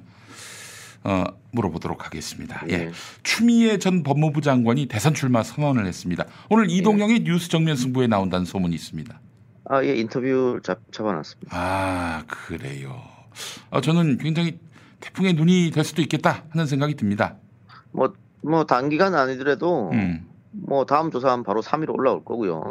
여권 내에서. 3위로 올라가면 굉장히 재밌겠습니다. 빅3 중에 그 경선 연기 주장하는 2등, 3등 중에 3등이 날아가고 경선 연기 반대하는 추미애가 3등으로 올라온다면 그거 아주 볼만하겠어요. 아니 그래 지금 시점에서는 1등, 3등, 4등 주자가 경선 연기를 반대하는 거예요. 네. 정세균은 박용진한테도 져요 지금. 그러니까 1, 3, 4가 지금 보면은 1 이재명, 3 추미애, 4 박용진이라니까요. 글쎄 말이에요. 그러니까 1, 3, 4등이 반대하는데 이걸 뭐 무슨 명분으로 밀어붙이겠다는 겁니까? 도토리 키재기 하는 사람들이. 글쎄 말이에요. 그러니까 이제 이렇게 추미애 장관은 중도층이나 이쪽에서는 굉장히 비호감으로 찍혔습니다만, 그렇죠. 민주당 지지층한테는 굉장히 박수받고 좀 안타까운 마음이 있잖아요. 빚진 마음이 있어요, 사실은. 네. 그래서 저는 굉장히 빠른 시간 안에 이낙연을 위협할 것이다. 그렇게 봅니다. 이낙연 제치고 2등으로 올랐으면은 뭐 경선 연기론 갖고 더 장사하기 어렵죠, 사실은. 그렇죠. 네. 알겠습니다. 자, 최성의 녹취록 이낙연이 조국을 쳤다. 이와 관련해서 조국 전 장관은 그랬을 리는 없을 것이다라고 얘기하면서 최성애가 하여튼 신뢰할 수 없는 사람이니까 이 사람 말에 너무 귀를 기울일 필요는 없다라는 투로 이제 이야기를 했습니다만은 어떻게 보셨어요? 조 전 장관 입장은 당연히 그렇게밖에 말할 수 없는 거죠. 그렇죠. 왜냐하면 이 최성애가 뻥쳤다는 걸 이제 법원에서 그 판사들을 설득해서 사실로 만들어야 할 그런 위치에 있는 분 아닙니까? 그러니까 이게 어떻게 보면 딜레마인데 최성애가 지금까지 던졌던 말이 맞는 것도 있고 틀린 것도 있고 있잖아요. 그렇죠. 근데 대부분의 사람들은 거짓말 잘 안 한다고. 근데 이 사람은 뭐 자기 유불리에 따라서 거짓말을 했다가 어떻게 보면 진실을 말했다가 왔다 갔다 하잖아요. 그러다 보니까 말의 신뢰성이 없어지는 거지. 그러니까 조 전 장관 입장에서는 당연히 이 사람 뭐 선택적으로 이 사람 말이 어떤 건 맞고 어떤 건 틀렸다고 말할 수 없으니까. 네. 지금 뭐 당연히 그런 상황인 거예요. 아니 그리고 뭐 네네. 저는 저기 열린공감에서는 할 거 했다. 녹취록을 입수했으니까는 뭐 언론의 입장에서 당연히 풀어야 되는 거고. 그걸 보도하지 않는 게 더 이상해요. 그럼요, 더 이상한 거고. 예. 근데 뭐 또 이런 건 있어요. 뭐 우리 지지자들 사이에 이낙연은 왜 최성해를 고발하지 않고 고소하지 않고 열린공감을 하느냐. 네. 그런 얘기도 있는데 법적으로 봤을 때는. 네. 최성해를 명예훼손이나 허위사실 유포로 고소하기 쉽지 않아요. 왜냐하면 이게 사인 간에 통하잖아요. 네. 명예훼손이나 뭐 이런 것들은 오픈된 곳에서 해야 되는 거거든. 3인 이상이라든가 혹은 방송이라든가 뭐 단체 카톡방이라든가. 근데 그 사람이 이게 녹취돼서 유포될지 모르고 한 말이기 때문에 그걸로 고소해서 법적으로 이렇게 어렵기 때문에 뭐 그런 게 있어요. 그 방법만은 아닌 것 같은데. 예, 하여튼 알겠습니다. 예. 뭐 그 뒷 이면 이야기까지는 우리가 알 수는 없습니다만 고소 여부는 그렇다는 거예요, 법적으로. 근데 추가적으로 어제 그 평화나무 인터뷰에서 했던 말이 있어요. 그 최성해 씨가 이낙연의 측근 알만한 사람이 고맙다라고 얘기한 것이다. 그러니까 그 자체를 부정한 게 아니에요. 그렇기 때문에 이 부분과 관련해서는 언론 인터뷰를 통해서 얘기했기 때문에 고발할 여지가 있어요.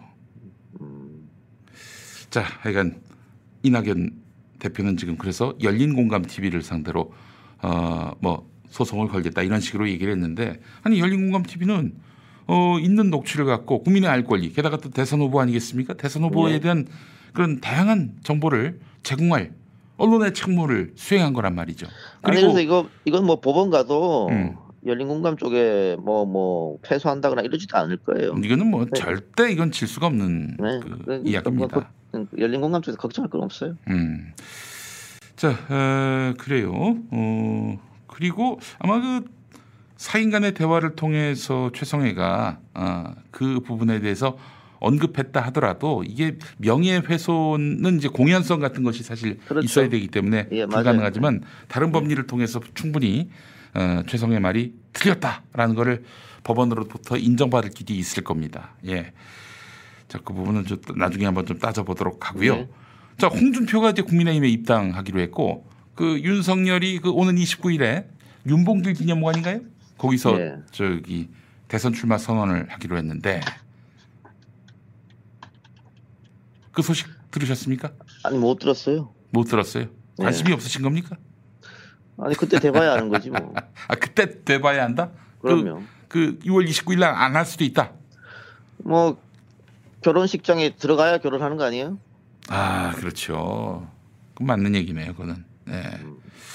언제든 가변성이 있다라는 말씀이신 것 같은데 왜 갑자기 또 6월 29일 날 대선 출마 선언을 하겠다라고 했을까? 지금 글쎄. 안팎으로 좀 상황이 자신에게 좀 불리하게 돌아가서 그런 것인지. 그러니까 어제만 해도 원래는 27일 날 한다 그랬었잖아요. 네네. 그런데 27일 날 하지 않는다 선거버렸거든. 그럼 만일 네. 어제 29일 결정이 났으면 네. 27일 하지 않는다, 29일 날 한다 뭐 이렇게 얘기해도 되는데 네. 27일 하지 않는다. 예. 이렇게 말해놓고 이틀 뒤인 29일 날 한다. 이것도 웃긴 거잖아요. 그러네요. 예. 그건 몰랐습니다, 제가. 그러니까 거기다가 이제 뭐 장모 재판도 7월 2일인데 아마 내부에서 치열한 논쟁이 있었겠죠. 이런 식으로 계속 나가면 정치 선언도 하기 전에 드랍할 수 있다. 그래서 뭐 어떻게든 빨리 결정을 내야 된다. 아마 그런 얘기가 있었을 거예요. 그리고 네. 예정대로라면 네. 이번 주에 사실은 네. 이번 주 다음 주 이렇게 돼가지고 민주당의 차기 대권 주자들이 이제 출범 캠프 차리면서 대선 출정식을 열어야 됩니다. 추미애 장관이 어제 했던 것처럼. 글쎄 말입니다. 예.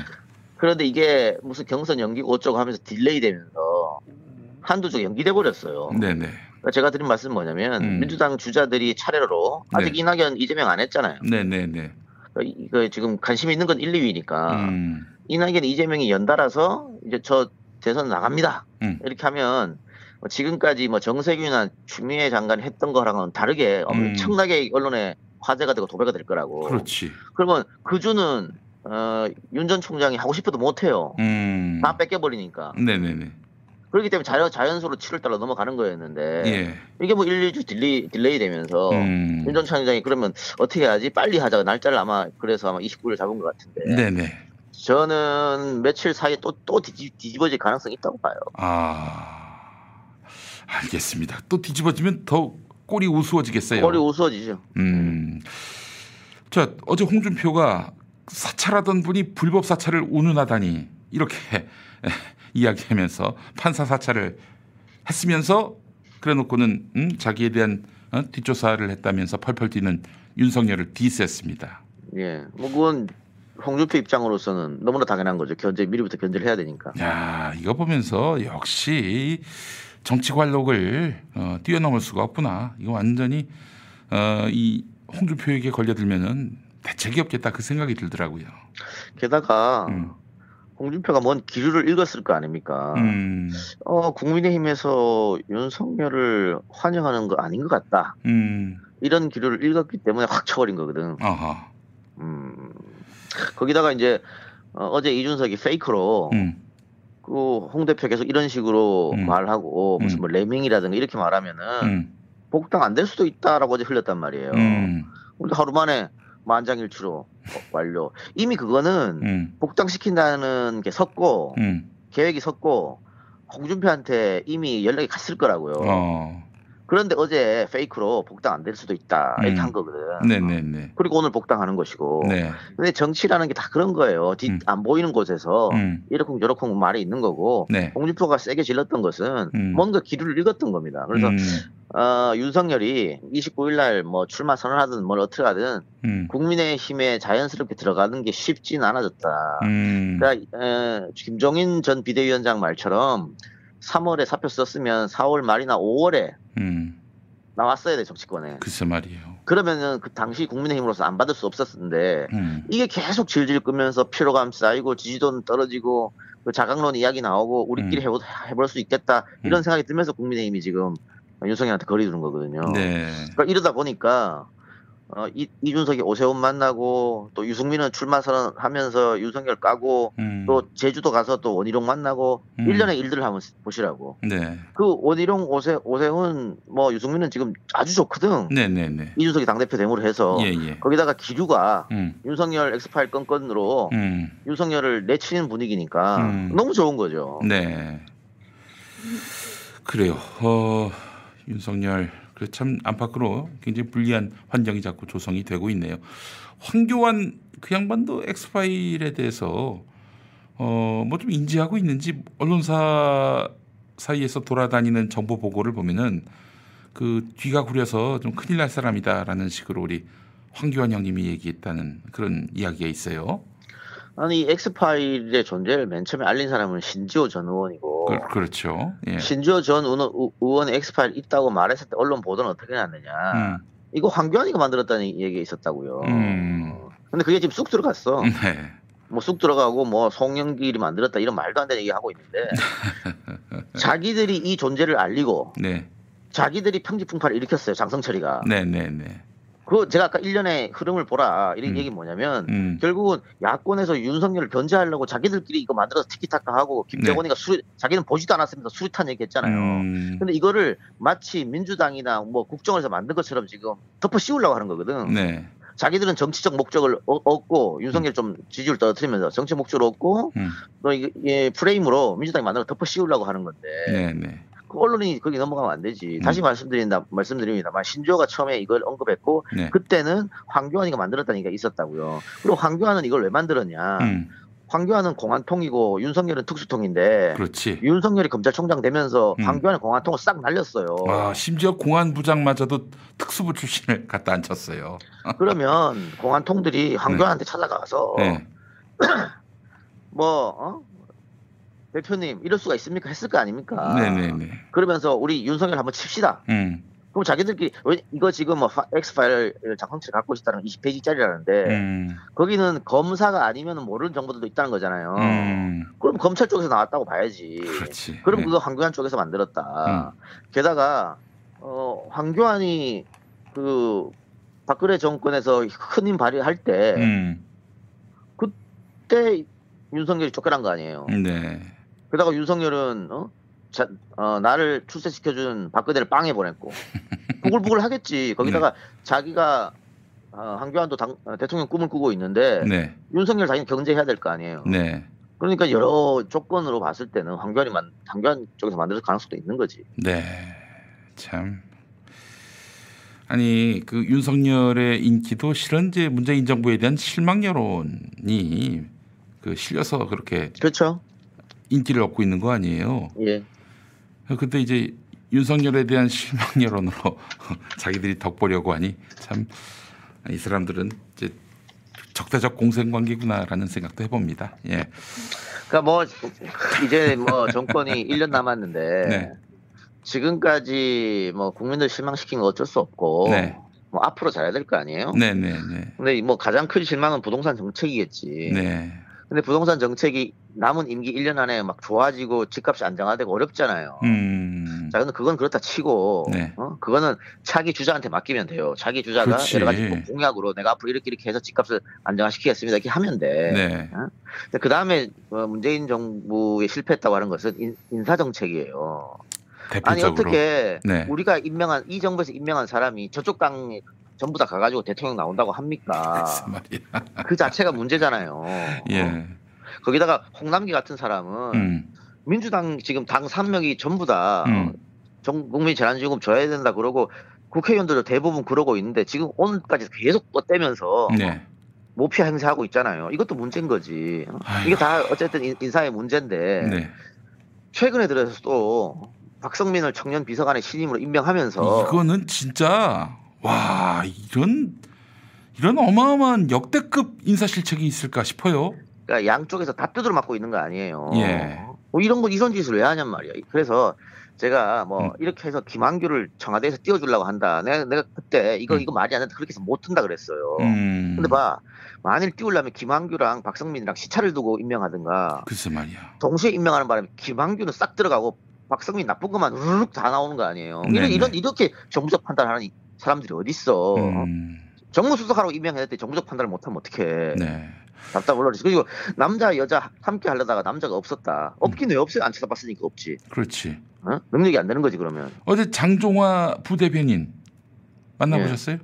네, 어제 저희랑 오르면서 인터뷰했습니다. 아주 생각이 바르더만. 훌륭해. 아니 아주 생각이 바르고 예. 지금 전업주부래요. 전업주부? 예. 결혼했어요? 예. 그래요? 양양 가서 살고 있는 걸로 알고 있는데. 그러니까 아내분이 예. 일을 하시고 예. 그 애가 셋입니다. 그 사이에 벌써 또. 네, 애가 셋이어서 그 애 3명을 이제 본인이 키우는 거예요.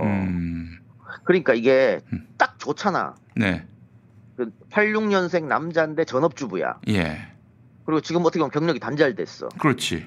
그래서 밖에 내세우기 너무 좋아. 거기다가 이 친구는 정치도 해봤고 네. 자기 사업도 해봤어. 그러니까 박성민처럼 네. 9번이나 내려 꽂아진 인물이 아니에요. 예. 그래 이런 여러 다양한 경험을 했고 지금 전업주부야. 거기다가 박성민은 팸이라고 하면 네. 이 친구는 양쪽을 다 이야기하는 사람이잖아요. 그렇죠. 그랬으면 이 친구 임명했으면 네. 2030 남자들한테 어필할 수도 있고 여러모로 좋은 카드인데 없어서 안 했다? 제가 봤을 때 없어서 안 한 게 아니고 안 찾았어? 이 친구를 임명하면 옛날에 무슨 82년 그거 남자도 힘들다 했던 사람 아니야? 그렇죠. 뭐 장종화 씨를 잘 모르는 분들을 위해 설명하자면 이 장종화 씨가 82년생 김지영 그 책 나왔을 때 86년생 장종화라고 했나요? 그러면서 우리 남자들도 힘들다 이렇게 얘기했다가 논평이 취소되고 사실상 정치권 밖으로 뭐 내쳐졌다고 해도 과언이 아닐 것 같아요. 그렇죠. 그 뒤로는 뭐 종적이 없었으니까. 네, 근데 그런 게 두려워가지고 그랬다. 좀 답답합니다. 뭐 어떻게 하는지 모르겠어요. 참. 네, 암담합니다. 자, 그 박성민 이야기는 또 이선옥의 젠더의 속살에서 소상히 또 다루도록 하겠습니다. 예. 자, 이동형 대표님 오늘 말씀 잘 들었습니다. 예. 탈모 전문 뿌리 깊은 샴푸에서 대용량 신제품 출시 기념 이벤트를 하고 있습니다. 탈모 기능성이며 남녀노소 온 가족이 쓸 수 있는 EWG 그린 등급으로 순하여 두피 진정 효과와 비듬, 가려움 등에도 좋은 천연 샴푸와 린스와 컨디셔너, 헤어 에센스 효과를 한 번에 받을 수 있는 최고급 천연 트리트먼트 1000ml 대용량으로 구성된 선물 세트를 38,900원에 판매하며 사은품으로 뿌리 깊은 천연 비누 4종 세트도 드립니다.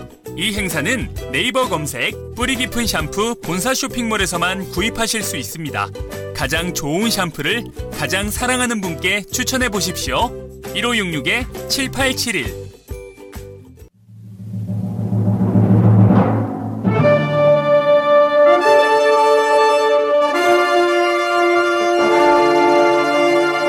조선고구마사.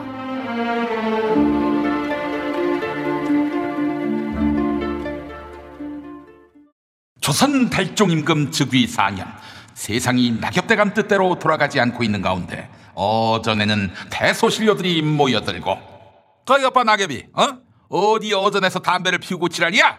조대감 죄송합니다. 두어 모금만 좀 빨겠습니다. 아니 지금 담배 연기를 피우는 이유는 뭐야? 연기를 자꾸 뿜어내면 이재명이가 코너에 몰릴 줄 알았는데 연기가 잘 안 됩니다. 이거 봐 낙엽이, 자네가 9월 초에 경선하려고 3월에 그만뒀잖아. 큰 선거를 한 달 앞두고 말이야. 선장 없는 더불어동인당은 4월 선거에서 몰패했고 말이야. 그렇게 되건 말건 무책임하게 그만둬놓고 뭐 경선 연기하자고?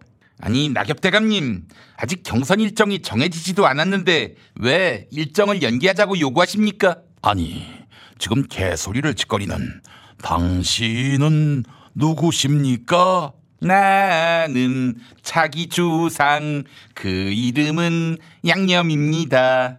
낙엽대감님, 최성의 영감하고 친하다고 하시더만 서인의 힘 소속 아니었습니까? 아니 양념대군, 그게 무슨 소리야? 내가 언제 서인의 힘 소속이었다고? 아니 그동안 서인의 힘을 위해서 낙엽대감님 얼마나 애써오셨습니까? 최성의 말에 따르면 낙엽대감님께서 자기 주상주자였던 조국대감을 치셨다고 하고, 또 4.7 선거에 서인의 힘 승리를 위해서 재난지원금 전백성 지급도 안 하시고 여러 가지로 서인의 힘에 힘이 되지 않으셨습니까? 뭐야? 양념대군, 널 고소하겠어. 너 고소! 아니 저는 최성의 영감의 말을 인용했을 뿐인데 왜 저를 갖고 그러십니까? 실망입니다. 글쎄 말이야, 낙엽이 네 이름을 들먹이면서 네가 조국이를 쳤다 이렇게 말한 거는 최성애야, 최성애. 근데 왜 양념이 갖고 그래? 잘못은 최성애가 했는데. 왜 최성애를 고소 못하냐고요? 최성애는 고마운 사람이라서. 뭐야? 대감님들, 지금 한양 도성에서는 구수 괴담이 전염병처럼 번지고 있습니다. 우리가 무슨 대책이라도 세워야 하는 거 아닙니까? 야 양념아, 너 그거 아냐? 구수 괴담, 고수 괴담, 즉 춘장이 X파일에 네가 들어가 있다고 봐요. 네 이름이 들어가서 아니 제 이름이 들어가 있다고요? 아니 이 인간들이 윤구수 대감만이 아니라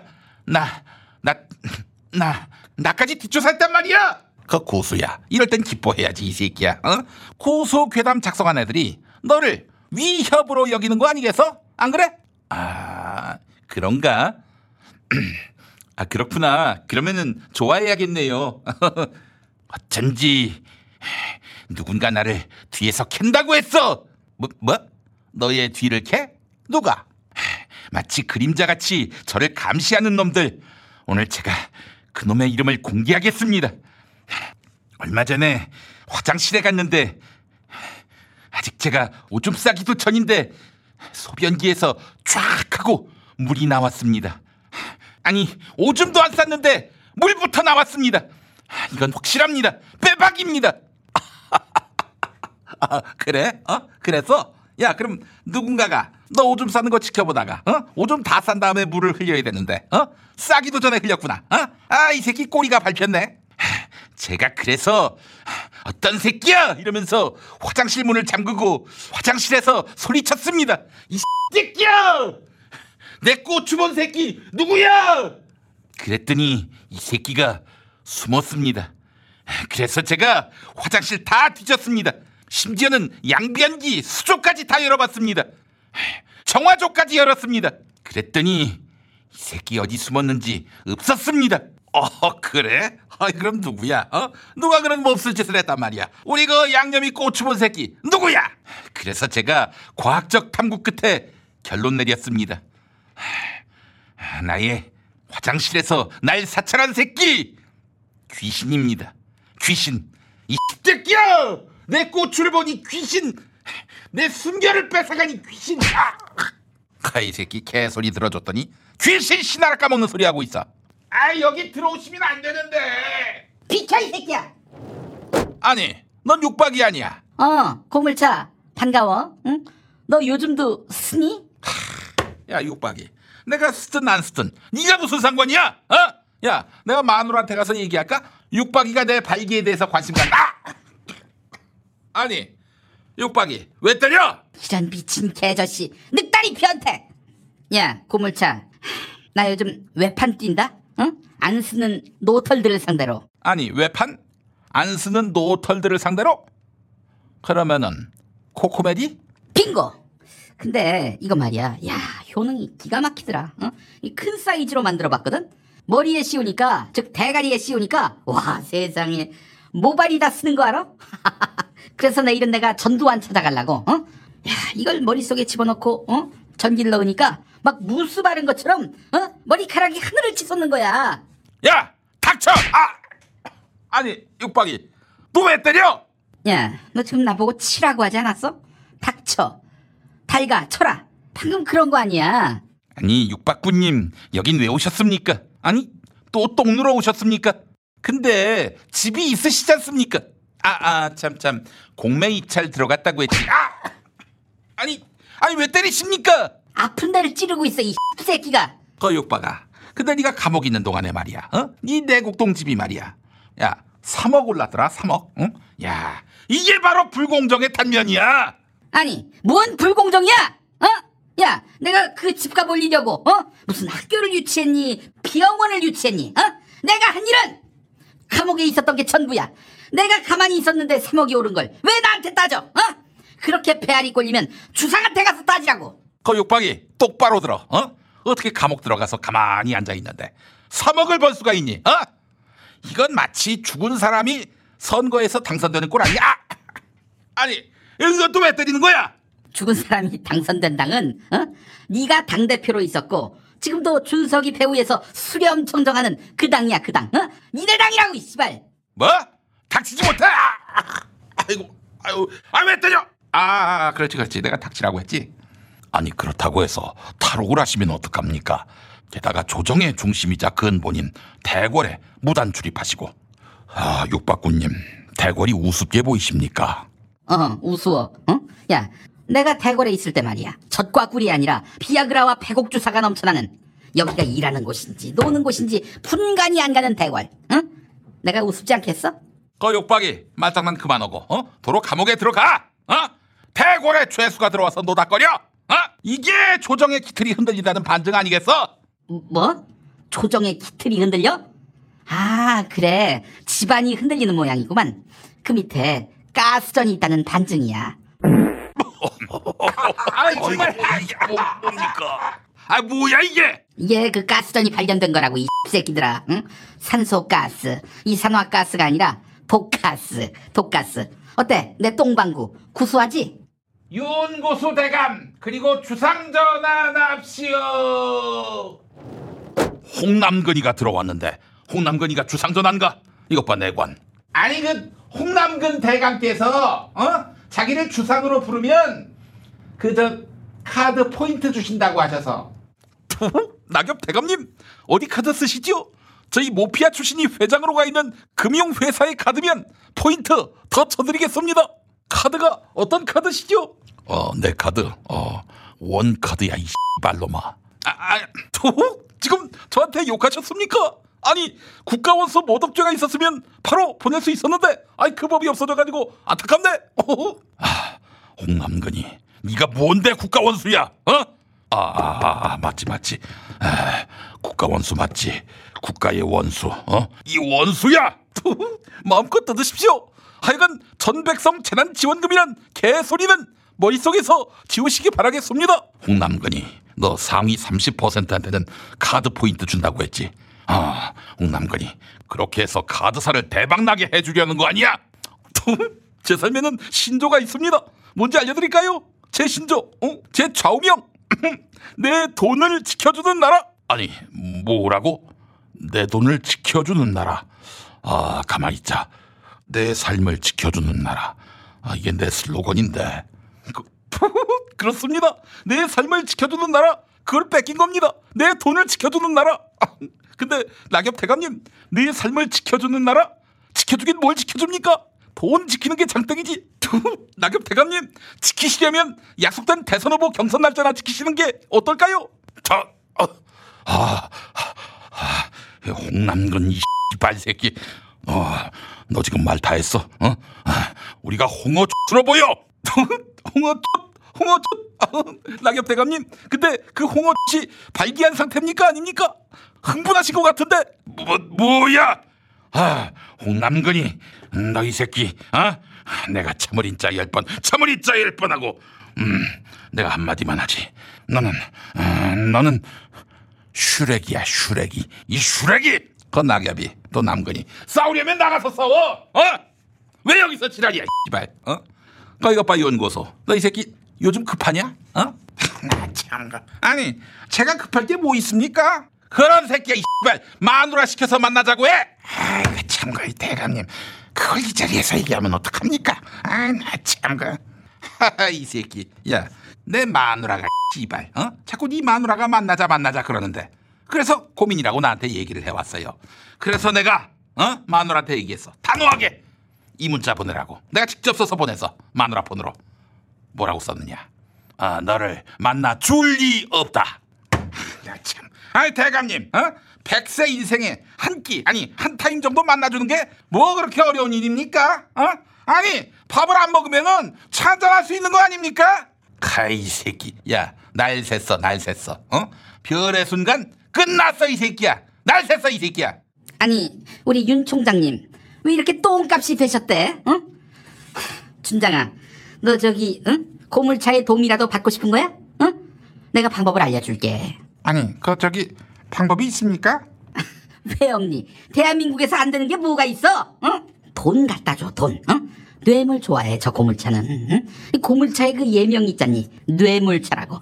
그렇군요. 알겠습니다. 얼쏘 출애라에다가 돈을 싣고 가야지. 아니, 형조판서, 내가 지금 들었어. 올 소출애라, 그렇게 말했잖아. 맞지? 소추가 여기서 왜 나와? 나 참가. 아니, 양념대군, 내가 언제 소추라고 했습니까? 얼소출애라 얘다가 돈 싣고 가자 이랬지. 그게 그거 아니야. 왜 소추를 언급해? 그딴 식으로 소추남들의 고통을 비웃는 건 족가는 치다. 아니, 내씨, 네가 지금 날 때린 거야? 자꾸 아픈 구석을 건드리니까. X를 까다니. 깔 어디 있다고. 그러니까 물불을 참지 못하고. 진짜. 이것 봐라. 네가 감히 내쉬면서 대군을 때려? 이 생활이 나게 편하구나. 나이스하구나. 이 새끼 이거 빠져봐야. 내가 빠질 없는데. 자꾸 아픈 구석을. 그만 좀 하라니까. 진짜. 주상전하닥시오.